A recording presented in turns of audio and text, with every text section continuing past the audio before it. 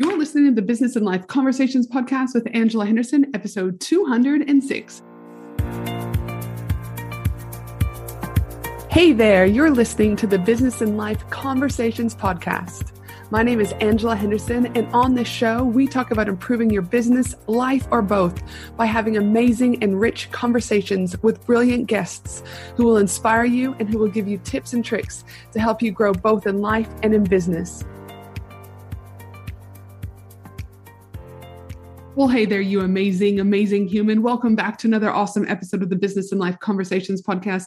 I am your host, Ange, from Angela Henderson Consulting, where I'm an international award-winning business consultant and coach who has helped thousands of amazing women business owners get all the pieces in place to have consistent 4- and 5-figure months and then on to 6- and 7+ figure years without burning out in the process.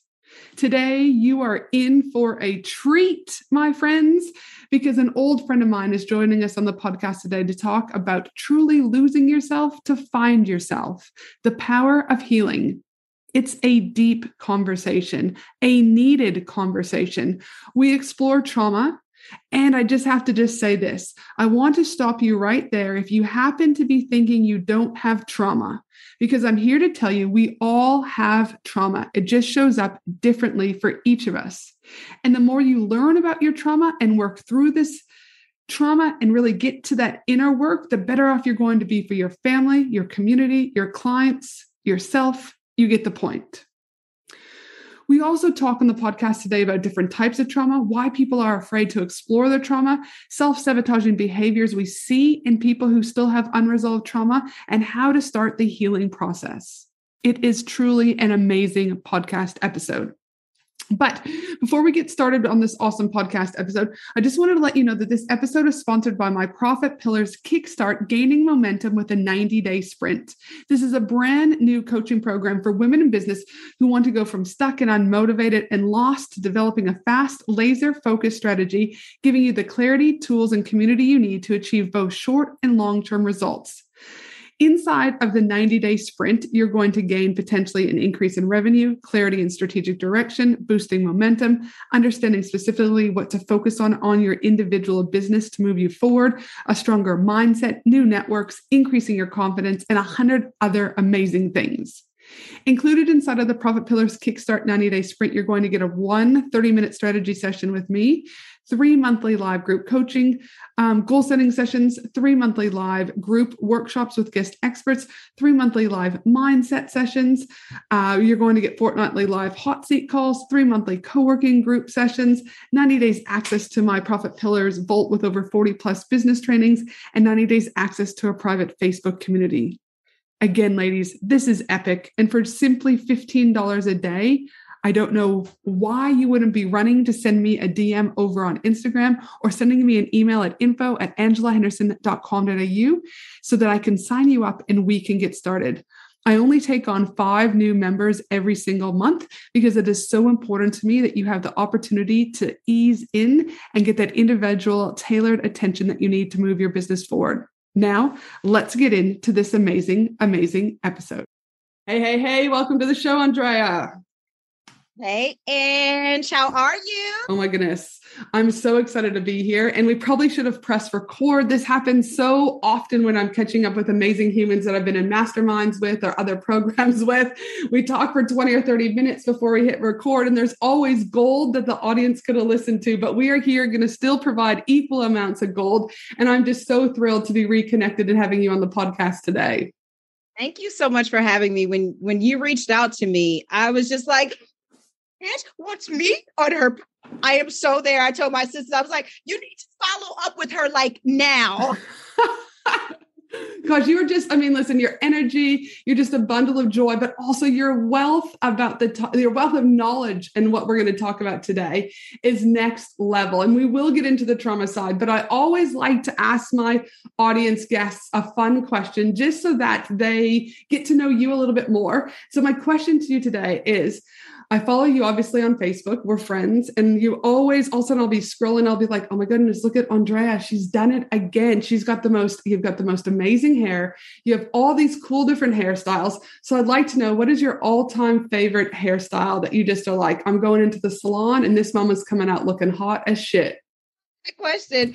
It's so funny because I've probably had almost every hairstyle you could think of, and I've worn every hair color. I started coloring my hair in like, I think either 8th grade or like freshman year in high school. But you know what? Honestly, my all-time favorite hairstyle is when I wear it naturally.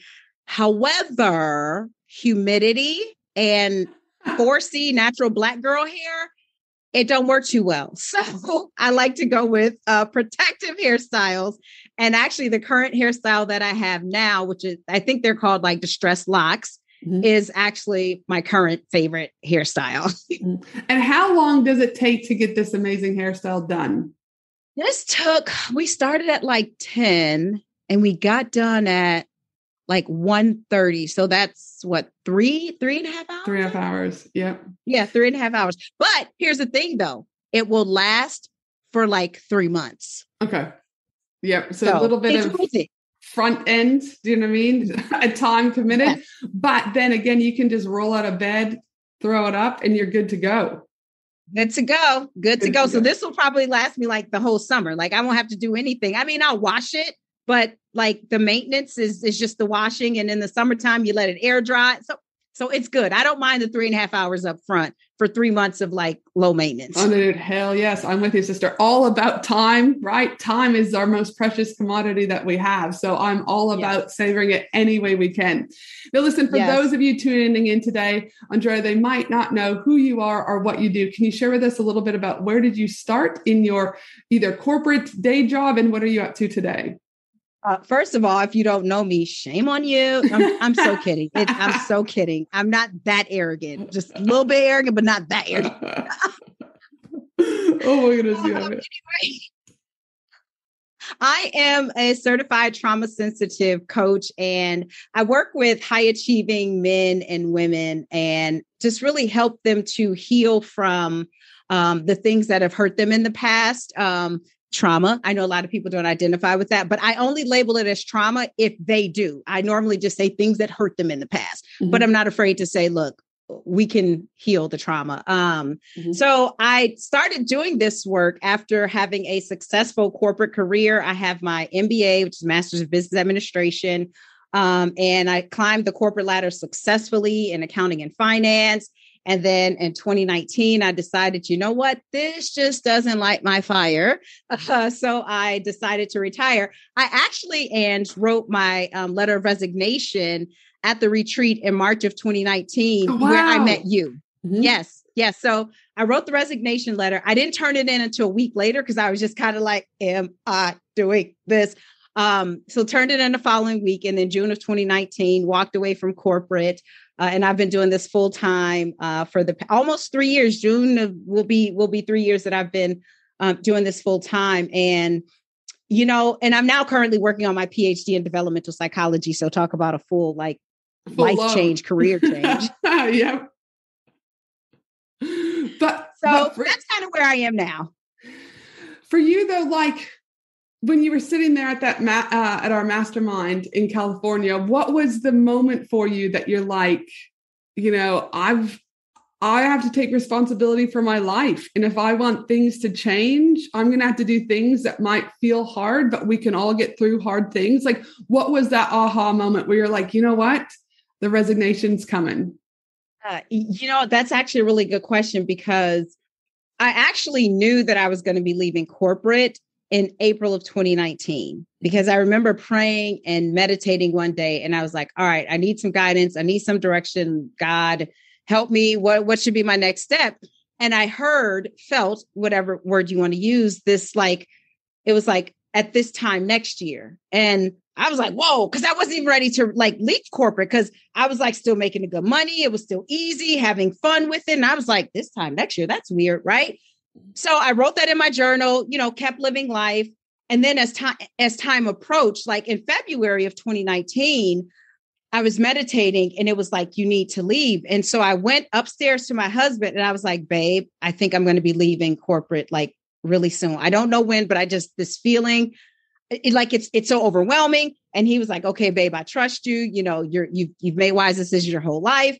And so again, this was in February. And then when I went to the retreat in March of 2019, like just to see all of y'all standing around, like owning your space and your entrepreneurship. And I was like, wow, like I can really, like, I feel this. And then I remember talking to y'all, you know, how the first night we were all just sitting around outside talking, and Gwen was actually like, well, you should write your, you know, just draft the letter and see what happens when you get back to your room. And so I was like, oh, that's not a bad idea. And so I was sitting there in the room after we had gathered, and I typed up the letter and I sat with it, and it was scary. But it felt right. You know what I mean? You know how, like, because the big decisions, and I think this confuses a lot of people, but the big decisions are always scary. They just always are.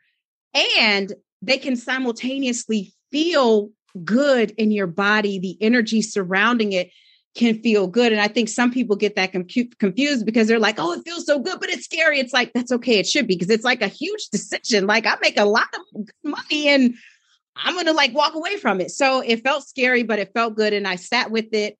And then the next day, the next 2 or 3 days, however long the retreat was, to just like be in that energy. And again, to just see y'all own it. And like, you know, like you and Lindsay and just Susie, like everybody, and Jennifer, so graciously sharing your experiences of what entrepreneurship was like. And you weren't all just talking about the great things. You were like being honest and authentic. And I was like, wow, I really think I can do this. And so when I got back home, I sat with it for a week, and I told my husband, I was like, I'm doing it tomorrow. And he was like, okay. And there we go. Did I answer your question? Yeah, 100%. But it's like, again, though, that scary feeling. I mean, we get it, right? But it's like we can keep going down the same pathway that leads to misery, which potentially leads to a formal diagnosis, right? Which could lead to so many horrific things. Or we choose the new path that is going to feel scary and slightly hard. But again, I do believe we can all do hard things, right? Yes, we can. And speaking of harder things, we're going to get into talking about trauma, because I do believe that the more inner work that entrepreneurs and women in business do, the more opportunity you have for success, whatever that looks like for the individual. So trauma, it is a powerful topic, super powerful, something that I feel we've talked a little bit about on the podcast, but not a whole lot. So I'm excited to dedicate this particular episode to trauma. I also feel this topic is that we are slowly talking about it more in society, but I still feel not as much. I still feel similar to when I talk about mental health, because I'm a huge advocate for mental health. There's almost like this stigma attached still to this trauma. And so I'm excited because I know you live, breathe, potentially even dream this topic. So my first question, just so that everyone's on the same page for today's purposes, how are we defining trauma? So I like to define trauma as any event that becomes physically, mentally overwhelming and taps out all of our resources. Mm-hmm. So said another way, it's any experience that we have that becomes too overwhelming for us, and we don't have the capacity to deal with it in the moment. Mm-hmm. Yep.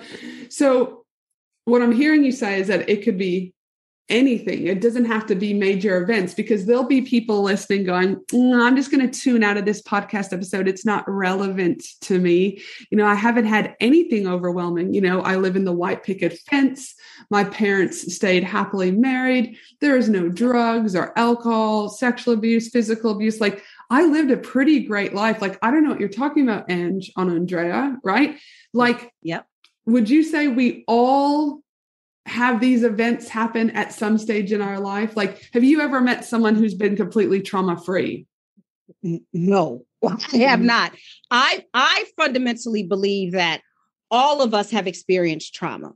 Mm-hmm. And the reason why I believe that we've all experienced trauma is because trauma is not just interpersonal. Mm-hmm. Trauma is also collective, which means that there could be a collective trauma. Hello, COVID-19. That is a collective trauma.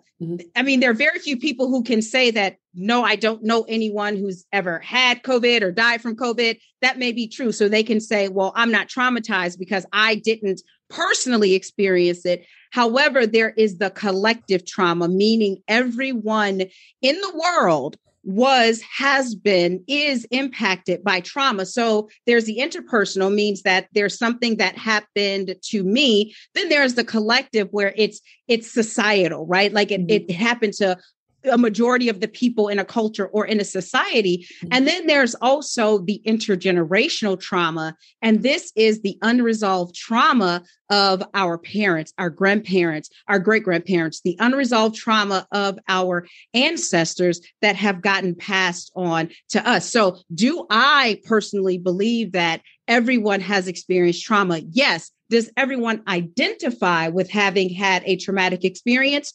No. And why do you think people, well, we'll save that for a second. We'll save that one for a second. Now, I'll go on to the intergenerational trauma. I have talked about this a few times. And one of my main reasons why I'm in business and I do what I do every day, Andrea, is because of breaking wealth patterns in our family. But more importantly, the transgenerational one that I believe is around the females in our family. So my grandmother stopped talking to her mother. My mother stopped talking to my grandmother. I don't speak to my mother, right? So when I found out that I was having a girl, well, I'll back up. I remember doing my master's degree in social work, and we had to choose something in our family and how we would address it. And that was the topic I talked about. But I said, if I ever find out that I'm having a baby girl, I'll be in therapy from day one. And so my professor kicked back to me and he said, Angela, he's like, the reality of it is you will work 100,000 times harder on a daughter relationship than you will a male relationship, like a son relationship, because of the trauma that has been passed on from the females. And so, you know, what was so funny, and I believe it was so weird. I thought I was already having a girl. And then I was walking down the street before the skin. So it would have been maybe week 12, week 13 that I was pregnant with my daughter. And that professor walked past me on the street. Now, I hadn't seen Paul since when I said goodbye to him at my master's. So it was years, probably 10, 11 years. And I stopped and we both kind of like rewind. And he's like, Angela, Paul. And I'm like, hey, how are you? He's like, good. How are you? And I went home and I was like, it's definitely a girl. It was almost like the universe was reminding me of that nudge that I talked about so often and what I would need to do to break this pattern. So that's why I show up in my business every single day, is to be able to have space and money to continue to work on that inner work, because that relationship with my daughter is one of the most important things in my life. So what else would you say about intergenerational? Yeah, you know what? That is actually an excellent example of intergenerational trauma. Another type of intergenerational trauma that a lot of people experience has to do with, and obviously I'm not going to go into detail, but a lot of sexual violations, those things like the unresolved, like if something happens to the mother, and she carries that with her, the likelihood of her daughter experiencing that is extremely high. And studies have shown that even mothers who are vigilant, right? It happened to them, so I'm going to be vigilant so that it doesn't happen to my daughter. There's a greater risk of it happening to the daughter of a mother who's vigilant than a mother who is kind of laissez-faire, like whatever, whatever will be, will be.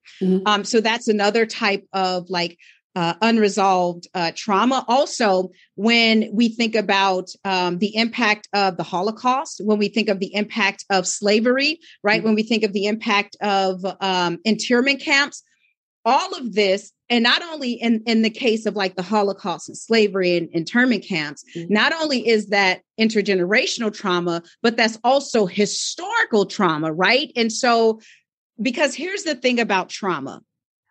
Trauma changes the brain, right? And so now we get to, it changes the development that happens. It changes the economic development. It changes the cognitive development. It changes the physical development. And so once you have that change in the brain, then you're at an increased risk of experiencing interpersonal trauma. So let's say you have someone who has this unresolved trauma, and that gets passed on to their child. So because the trauma has impacted them, the child is not going to develop at the same rates that, let's say, another kid whose mother or father, right? We're talking about the mother because the child is in the womb, but it also passes through the father. But so this child is stunted developmentally. When a person is stunted developmentally, then that increases their chances of experiencing interpersonal trauma. So if they're a little slower than other kindergartners and the other kindergartners tease them because kids are kids, right? That now this child is experiencing their own trauma of being bullied or being harassed, right? And so then they grow up with that and it carries on. And because nobody recognizes it or calls it out as a traumatic experience, then this child lives their whole life being traumatized, and every decision that they make is through the lens of trauma. And guess what? That child becomes an adult. And guess what? That child realizes that, oh my gosh, I have these terrible relationships with guys who have red hair. Right. And they're like, but I don't know why nobody in my family has red hair. And then they sit down for a therapy session and they realize the person that bullied them the most had red hair. Right. So that's how these things show up in our adult lives, but we don't classify them as traumatic because trauma is seen as something weak. And, we don't want to deal with it because it's not socially acceptable. It's more acceptable to be angry about something and act out on anger than it is to cry and say, oh my gosh, I'm experiencing a trauma response. And I think you bring up something too, like, again, about just trauma is that, again, I think society has minimized the different levels of trauma. So unless it's horrific, right? Yep. My dad died, again, horrific abuse in whatever form, do you know what I mean? Then it's minimized. And so if it's minimized, I just feel like it keeps getting suppressed, right? The bullying is a prime example is, and just loss, because I think if we go back let's talk a little bit about grief too. Wherever there is loss, there is grief. Yes. That might be traumatic for some people. So the example that I'll use is people as parents is Johnny might not have made the basketball team. To us parents, it's just like, it's all right, Johnny, put your head up. You're good. But to Johnny, that's a massive loss, right? That event that we're talking about, because he now worries about things. There's now potentially bullying at school, or just words at school are passing like, oh, Johnny, you didn't make it, next time, mate. And his friends might talk about it. So there can also be grief. Like, what are your thoughts about that? Oh my gosh. I mean, I agree with you like 100%. Like anytime there's a loss, if you lose your favorite basketball, there's going to be grief associated, but parents don't allow their children to experience that because no one allowed the parents to experience it, right? Exactly. And guess what? Their parents then allowed them to experience it. So that, in effect, is still that unresolved trauma being passed down. And that's how we have this. That's what intergenerational trauma is, the lack of being able to express themselves in the moment. Why? Well, my dad didn't let me do it. We didn't talk about our feelings. So, we're not going to do it in my house. And my dad's dad did. And granddad, I never knew about him. And right? All of these things are being passed down from one generation to the next until someone comes along who they may call the black sheep of the family and say, I don't know what y'all doing, but I'm going to talk about how I feel. You know what I mean? And then they break that cycle. And while they may not necessarily break the cycle within their, siblings, mother and father, but going forward, right, in their family, they break that cycle that way. And so, yes, grief, anytime there's loss, I don't care how small it is, there's going to be grief. And another thing I want to mention, because you bring up, because you talked about this minimizing and labeling our trauma. Today, we do this thing and we separate our trauma with big T trauma and little T trauma, right? And so when we do that, we say like the big T trauma is the death, right? It's the natural disasters, the tsunamis and the rapes and, tragic car accidents. That's the big T trauma. And then we look at it and we say, well, then there's the little t trauma. There's divorce, right? There is, now we're starting to say that bullying is a little t trauma, although some people are a bit skeptical, even though we know that the impact is extremely traumatic. Mm-hmm. And so what happens when we do that with big T trauma and little t trauma, we minimize everything else that's in this bucket of little t trauma. But here's the thing. Our brains respond the same way when we are dealt with any experience that's overwhelming to us. So while someone may experience a death, their brain is going to they're going to go into survival mode. But guess what? A person who is being bullied, they're also going to go into survival mode. Mm-hmm. The brain does not distinguish between, this is a big T trauma, so we got to respond this way. We got to fight, flight, or freeze, mm-hmm. Or this is the little T trauma. I'm being bullied right now. It's too overwhelming to me. I can't handle it. We're going to go into fight, or flee or freeze. So it's important for us not to. So I don't tell people, hey, don't minimize, don't say your trauma is big T or little T trauma. You use whatever language feels safe for you. However, it's dangerous when we label our trauma as big T and little t trauma because we minimize what happens over here. And when we minimize that, we don't heal that. Right. Mm-hmm. And so we get into this place where, I had, great parents and my dad worked and we went on family vacations and yeah, so what? My dad was, emotionally unavailable and my mom was, verbally abusive, but so what? They were in the house and we were okay and we made it and we survived. Right. But it's like, but what happened to you? Mm-hmm. Because your dad was emotionally unavailable. You're probably attracting emotionally unavailable people to you and you don't realize that it stems from your father. Mm-hmm. Or your mother who's emotionally unavailable, right? Mm-hmm. But that's how this thing works. That's how trauma works. So we can't minimize the impact, right? That it has, or call it big T trauma, call it little T trauma, but don't minimize the impact that it's had on your life. And I think, just this conversation today and just people allowing themselves to sit and reflect, I think will be a game changer for some people, those that choose to, right? And those who feel safe to be able to do that, because once you have an awareness to it, magic can start to happen, right? And we'll talk about that a little bit later on. But yes, I just think this is a powerful conversation and to understand that any loss, any grief, you look at the long-term trauma that I believe we're going to see experienced through individuals, through children because of COVID, through adults because of COVID, it's going to be here for years. And I don't think society and countries have put mechanisms in place for people to deal with as you talked about, the collective trauma we've had through COVID. You still have some kids who are not even getting back to school yet, or can only go to school for a couple hours and the parents have to come and get them because of anxiety around COVID still, right? Yes. In Australia, I can't speak about America, but in Australia, you cannot get in to see a psychologist, a psychiatrist, a developmental ped. At this stage, most wait periods are 18 to 24 months.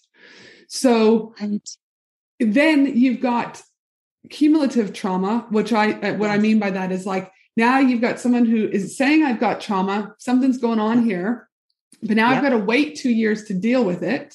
Yep. So more trauma is whatever that looks like for them is going to compile. Yes. So by the time they do see someone, it's like, well, where do we even begin? Right. Yes. Because they've got to then prioritize and figure it out. And so I just think it's important that, again, I hope that if people are listening to this and seeing this, that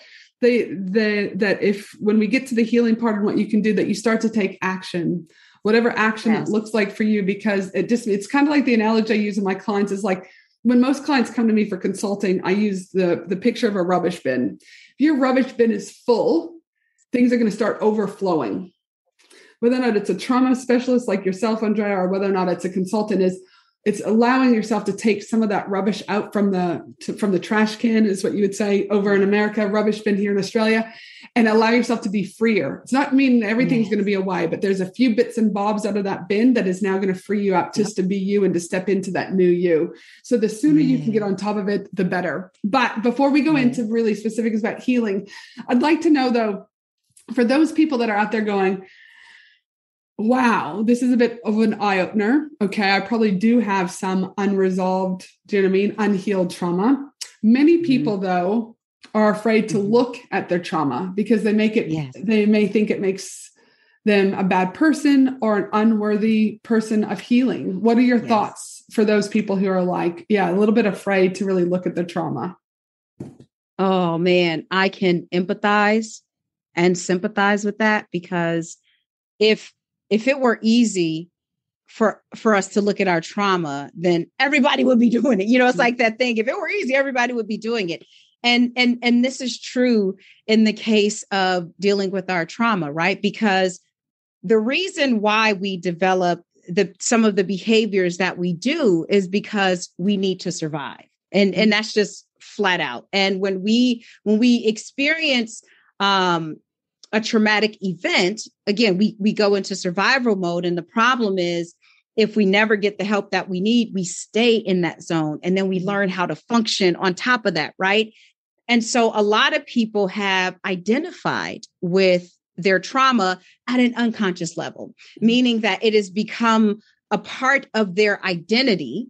And so they don't necessarily know what they would do like without this piece, right? And so it's almost like, well, I may have, I'm listening to this and I may have experienced some trauma, but I'm doing well, right? I'm doing fine. Because again, my clients are high achievers. They're very successful. So they're doing well, right?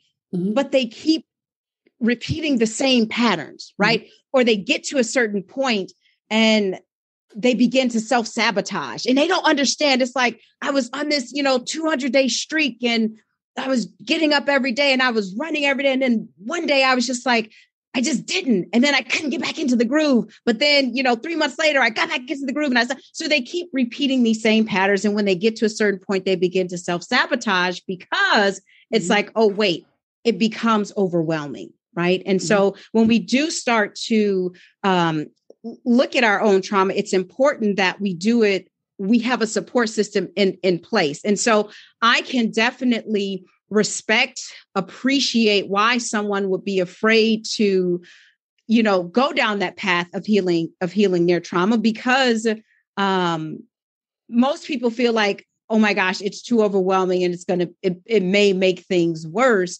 And the truth is that it may feel like a lot in the beginning, but once you see the trauma for what it is, then you can begin to look at yourself and see yourself for who you are, and recognize that. I'll give this example of myself. So when I was younger, I used to always scratch my brothers and sisters. Like I would just literally scratch and pinch them, and they would bleed. I mean, and I remember doing this, and all my life, Ange, I thought that I did this because the core part of me is just hard and cold and, just mean, right? There's a part of me that I'm just mean, because why would I do that to my brothers and my sisters, and thank God for, getting a PhD in developmental psychology and working with a therapist. I realized that I didn't do those things to them because at my core, I was mean and cold-hearted. I did those things because I was craving the attention of my mother, who had 5 kids from the age of 20 to 25. She actually had 6, and she lost a son, her 5th son, back then we called it crib death, but now it's called SID, sudden infant death. That's syndrome. She had all of these kids and she couldn't devote her attention to me, but I'm a kid. I don't know that. Right. So I need to get her attention some kind of way. So when I pinch them or scratch them, what does it do? It gets her attention. And guess what? Then I get the attention from her. So again, all these years, I thought there was a part of me that said, Andrea, you are just cold-hearted because you did that to your brothers and sisters. But when I sat with that and understood that the reason why I did that is I felt as a kid, I felt alone. I felt lonely. I didn't feel loved like I had anybody to support me, because my mother had her other kids to take care of. My father was doing whatever, even though they were married, he was absent. Right. But looking at that head on, facing it, crying over it, I realized that no, I'm not a good person. I just wanted love. And at that moment, that was the only way I knew how to, because I equated the attention with love, right? I mean, I'm a kid. What do I know?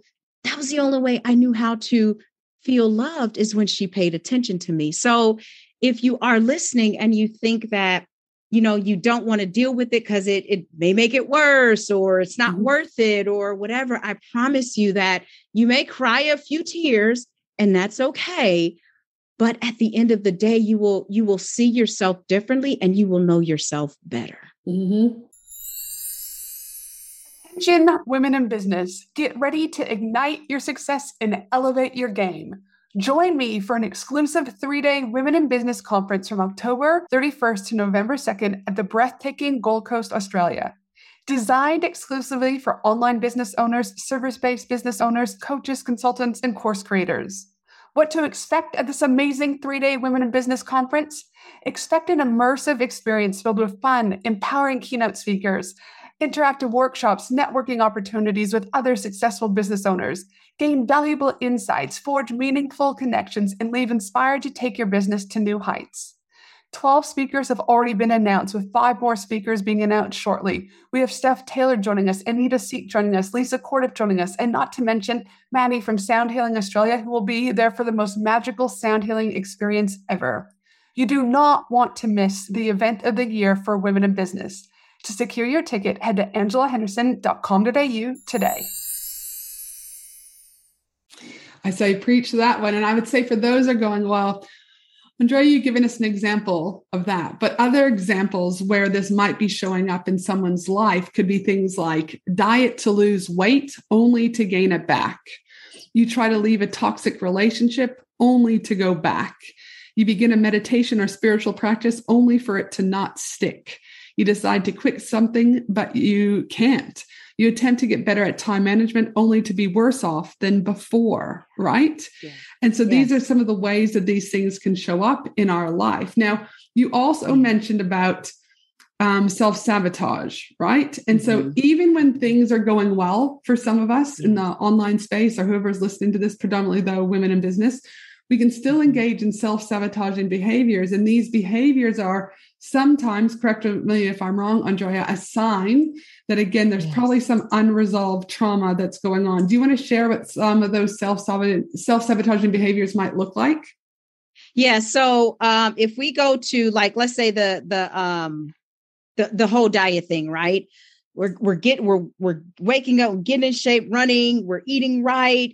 And then all of a sudden, right? Because that's usually how it happens. No one plans on like going back to eating poorly. All of a sudden we find ourselves, eating all of the ice cream, eating all of the cookies, eating all of the whatever it is. And the reason why we go back to doing those things is because we are, as human beings, we are social creatures. That's just that. I mean, we are created to socialize, to be in relationships with other people. That's why those who are sick, the ones who have solid relationships, usually heal quicker, faster, and become healthier when they have solid relationships, because we're social beings. The thing that draws us to people, places, and things is familiarity, right? The things that are familiar to us. And so if we grow up in a home where we've used food as comfort, because of, like, for myself, I was sexually molested as a little girl, amongst other things. And so I turned to food as that thing that would comfort me, and developed a compulsive eating disorder and a food addiction, and all of those things. And so what happens is that if I'm eating right, I'm doing all the things and I'm triggered and I'm not aware of what my triggers are, right? Then I'm going to automatically go to what is comforting to me. And that's food. And it doesn't matter that I've eaten healthy for 2, 3, 4 years.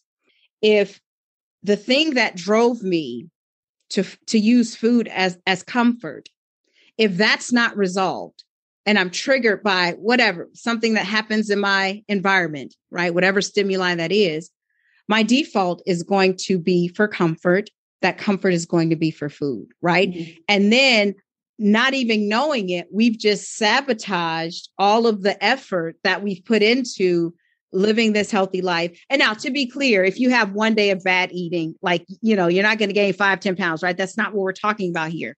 Mm-hmm. But what usually happens when we have this unresolved trauma is that it's not just one day.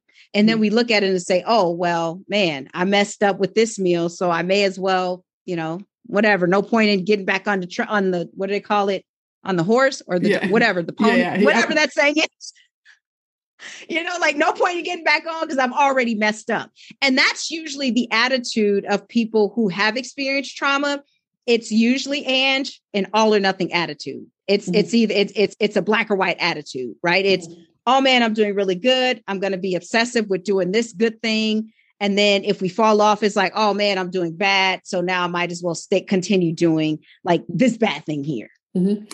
And I like what you talked about there is it's normally, gosh, what did you just say a minute ago? That was really good. It's like the unresolved trauma.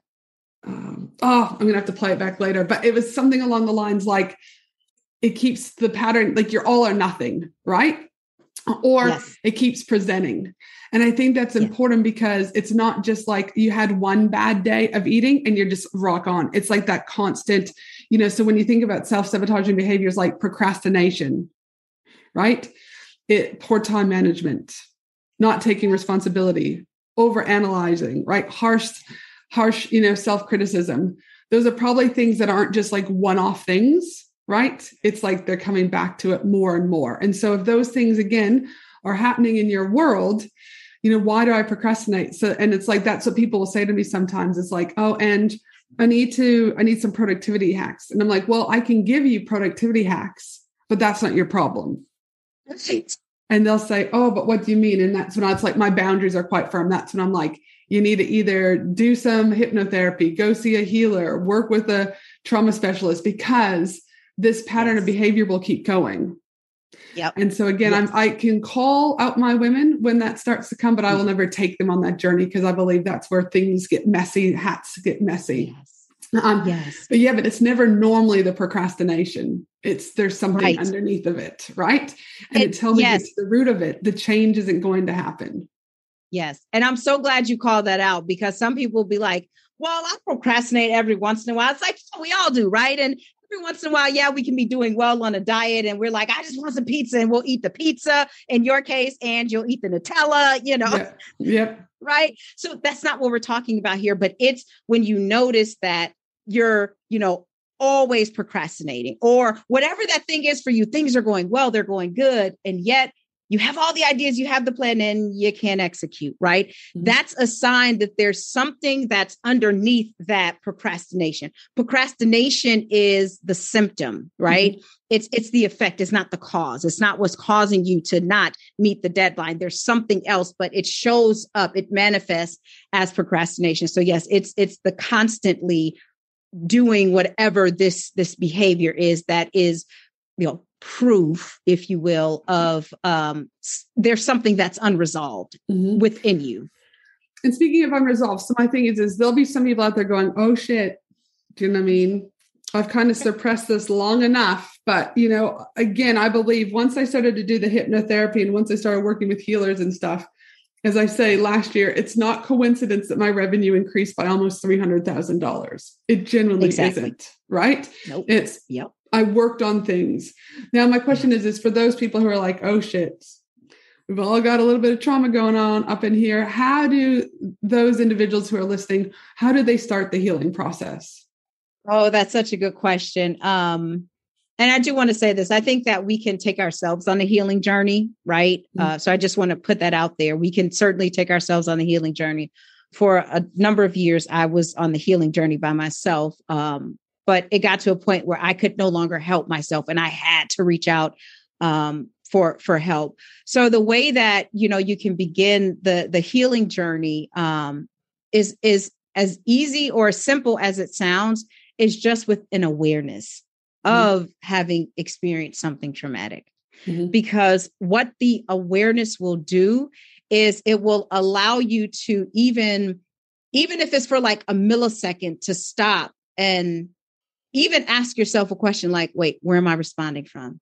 Like, do I really mean that? And is this true about, is this a part of my identity, or is this from the trauma? Right. And once you begin to even question, like, right, this awareness, like, oh, that was traumatic. Then you can say, well, what do I want to do about it? Or how has it shown up in my life? Or what are my next steps going to be? Right. You can ask yourself any number of questions. So the first question is, or the first thing to begin healing is just to have an awareness of it.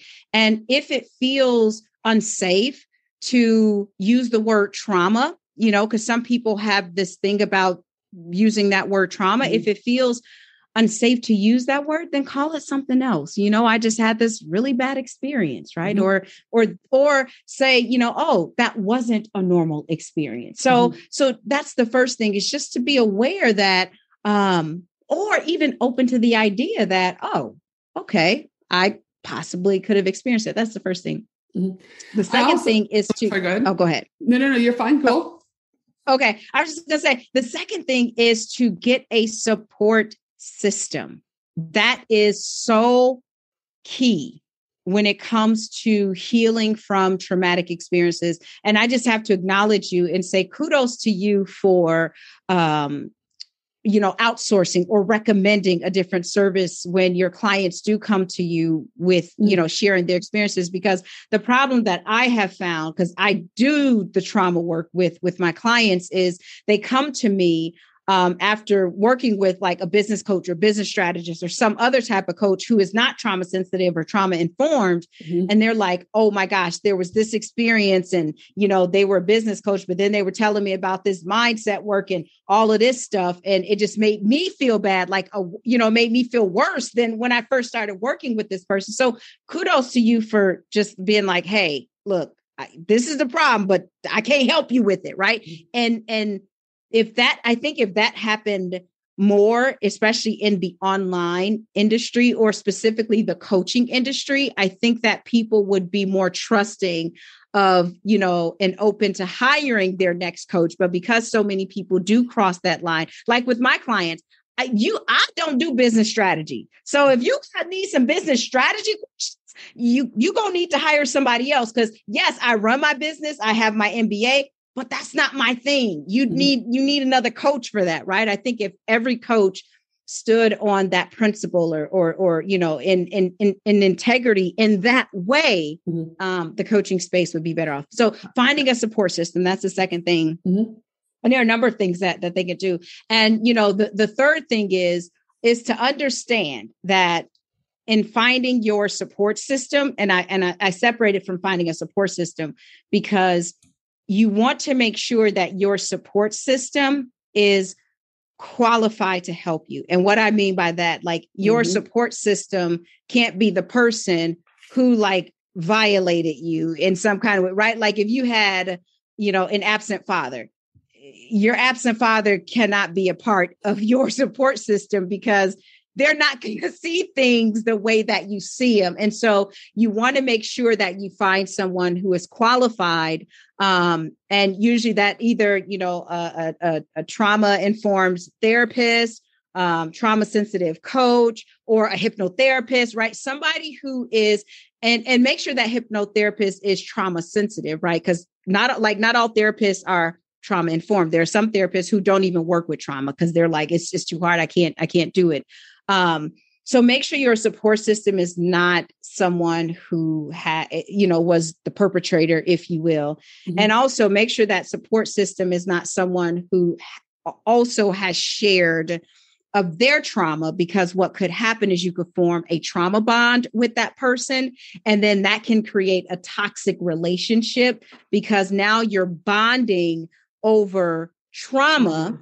And when you do that, it makes it harder to walk away because now your focus is the trauma and not necessarily the healing. So make sure your support system is someone who is actually qualified. Like I said, you can do it on your own. But then if you could find a coach or a therapist to work with, even better. And then some more practical things. Well, I guess therapist and a coach is practical, but other things that you can do, like sleep. Sleep is so important for our development. obviously, eating as close to whole foods as possible. I'm not always perfect with that. I'll be the first one to admit it. But I do listen to my body, especially having had a compulsive eating disorder and a food addiction. I am listen to my body. Like when my body is saying, okay, we need greens, we need fat, we need whatever it needs, I give it to it, because I know if I don't listen to that, then I'm going to experience something that I don't necessarily want to. I may have, be frustrated, disappointed, whatever it is. So, good sleep, good hygiene practices, relax, really do some self-care. And I'm not just talking about massages and pedicures, like really take time to yourself and reflect on where you are, what you want, and all of those things.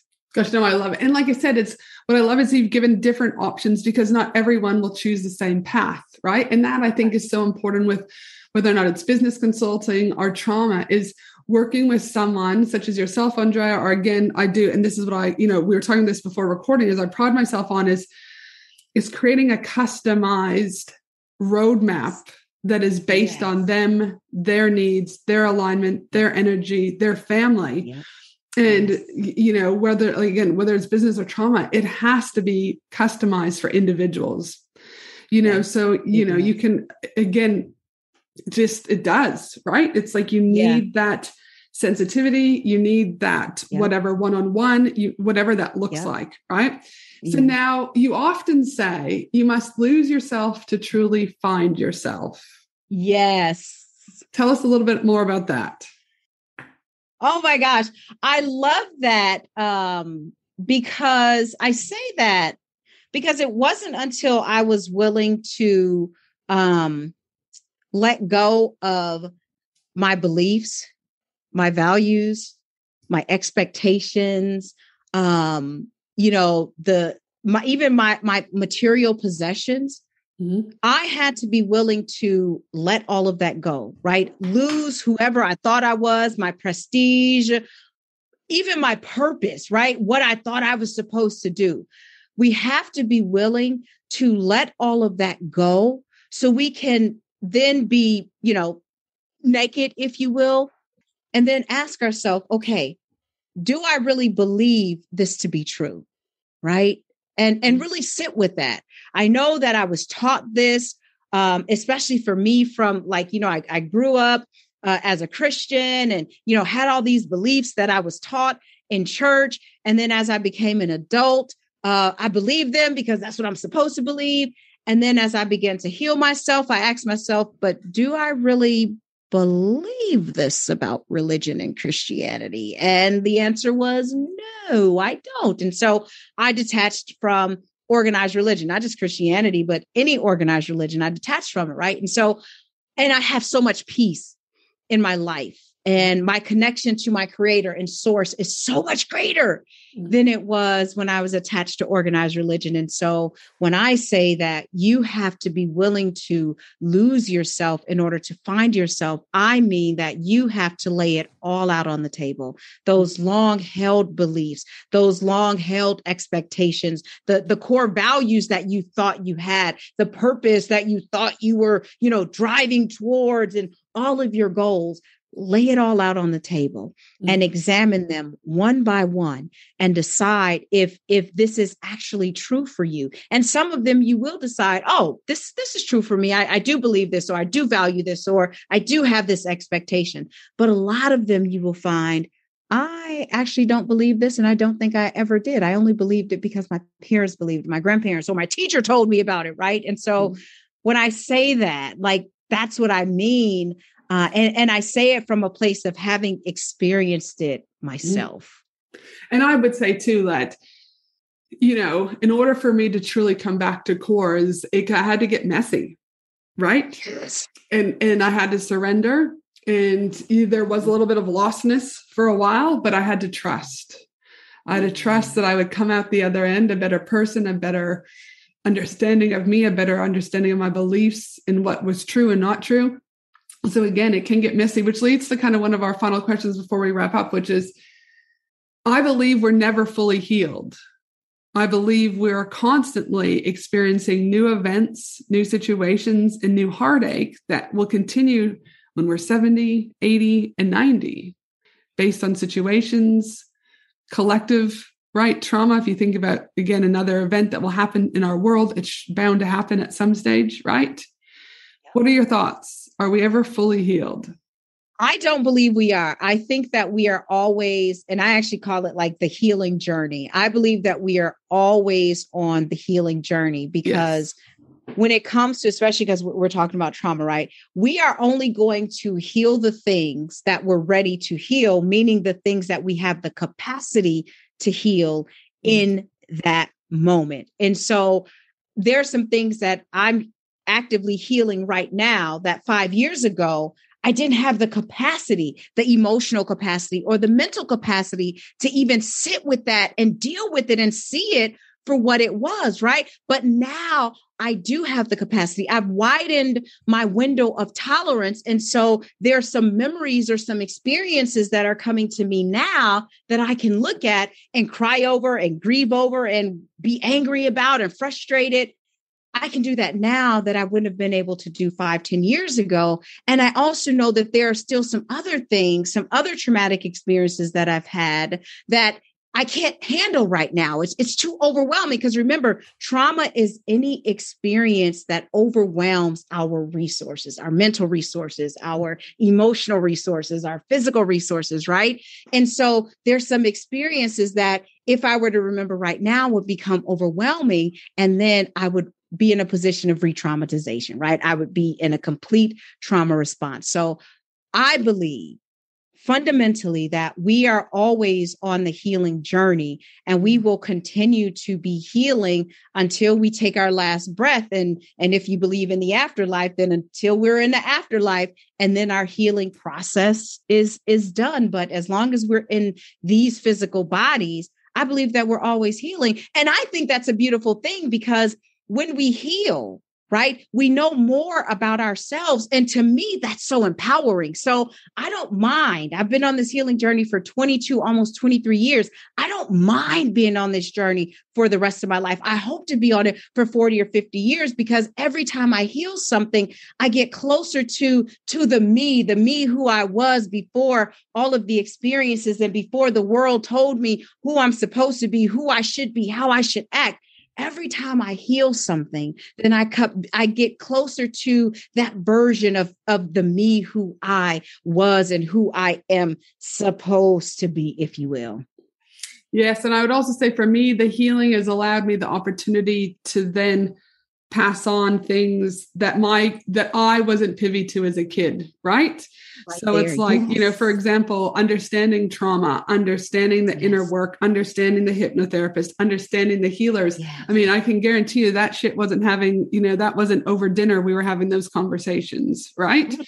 I know the other day, Chloe said to me, she said, "Did you see the screensaver I put on my screen?" And she's only 9, gosh bless her. And she said, and it was the quote is, "Do something to make someone smile today, leave the world a better place." And it was one of those moments where like some people would be like, "Meh," but to me, I was like, wow, that's a really proud moment because I'm instilling those conversations that we're having at the dinner table and things that weren't allowed at our dinner table as a child growing up, right? And so for me, as I agree, that healing journey allows me to not only heal myself, but heal generations to come, even if those people not believe that it's healing generations to come. Because I know then that, or I would hope that my kids will be having conversations with their kids and my grandkids and so forth, right? That our generations are also only going to get better and better, which means our community and the global level is only going to get better and better. I mean, because honestly, Ange, you are so spot on because we cannot heal anybody, future generations, if we don't heal ourselves.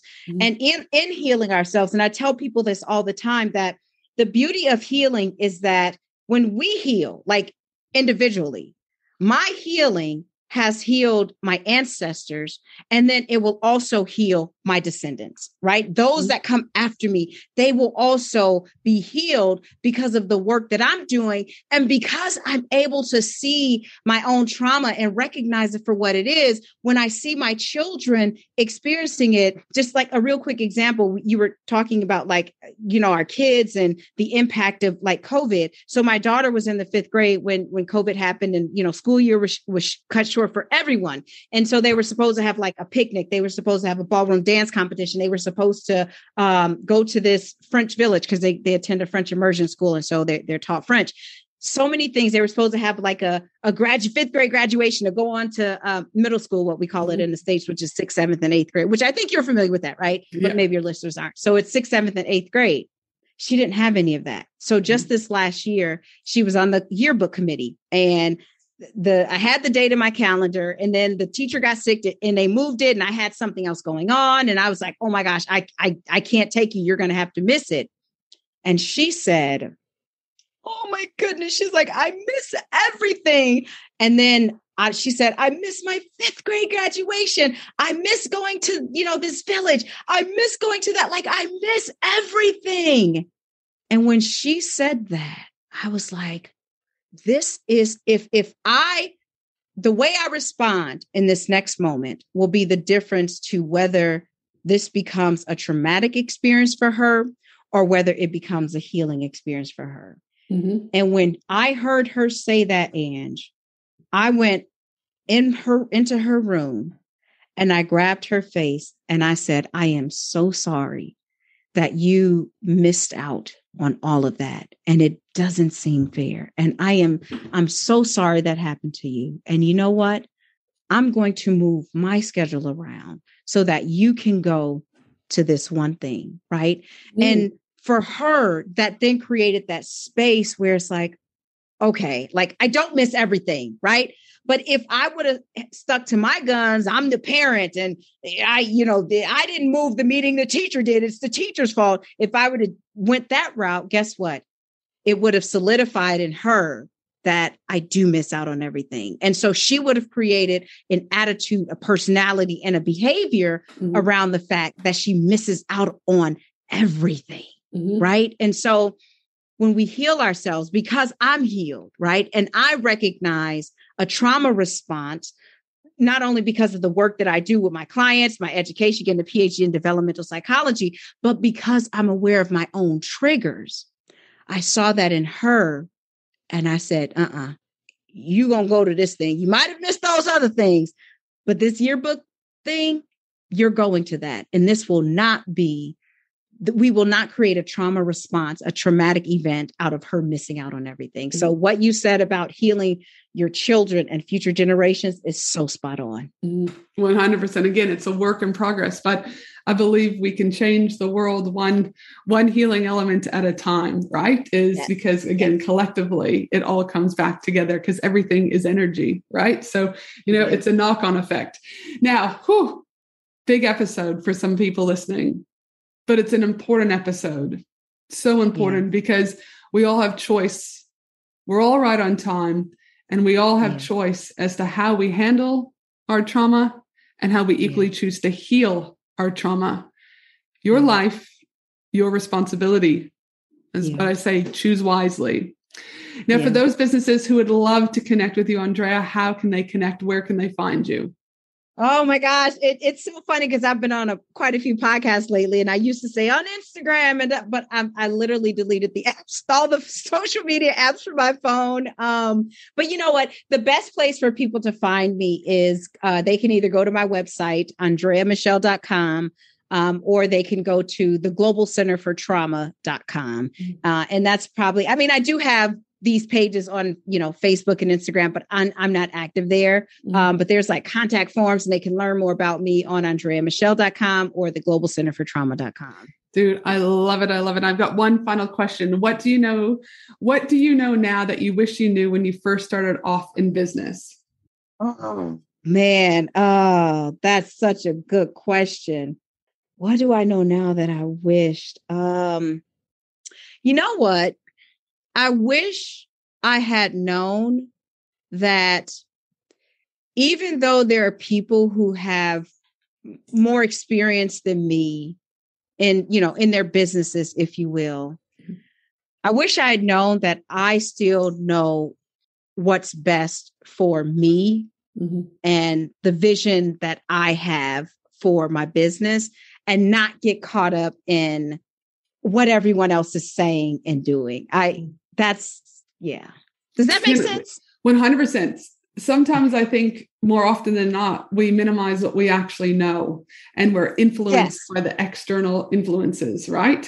And so sometimes deleting apps from your phone and only going onto socials via desktop can be one of the most empowering things, because you really have to lean into trusting yourself, trusting that you have the knowledge in you, or trusting yourself that you know who or where to go to get that knowledge, right? Yes. So yes, 100%. I totally get it. Now, listen, it has been an absolute pleasure having you on the podcast today. So thank you so much for your time, your generosity, and just your overall awesomeness. And before I sign off, please remember that my team and I will be putting together the show notes over at angelahenderson.com.au. We'll make sure to include all those links that you talked about, Andrea, in there. For you listening, Amazing Human, I hope you found this episode reflective, empowering, and like I said, awesome.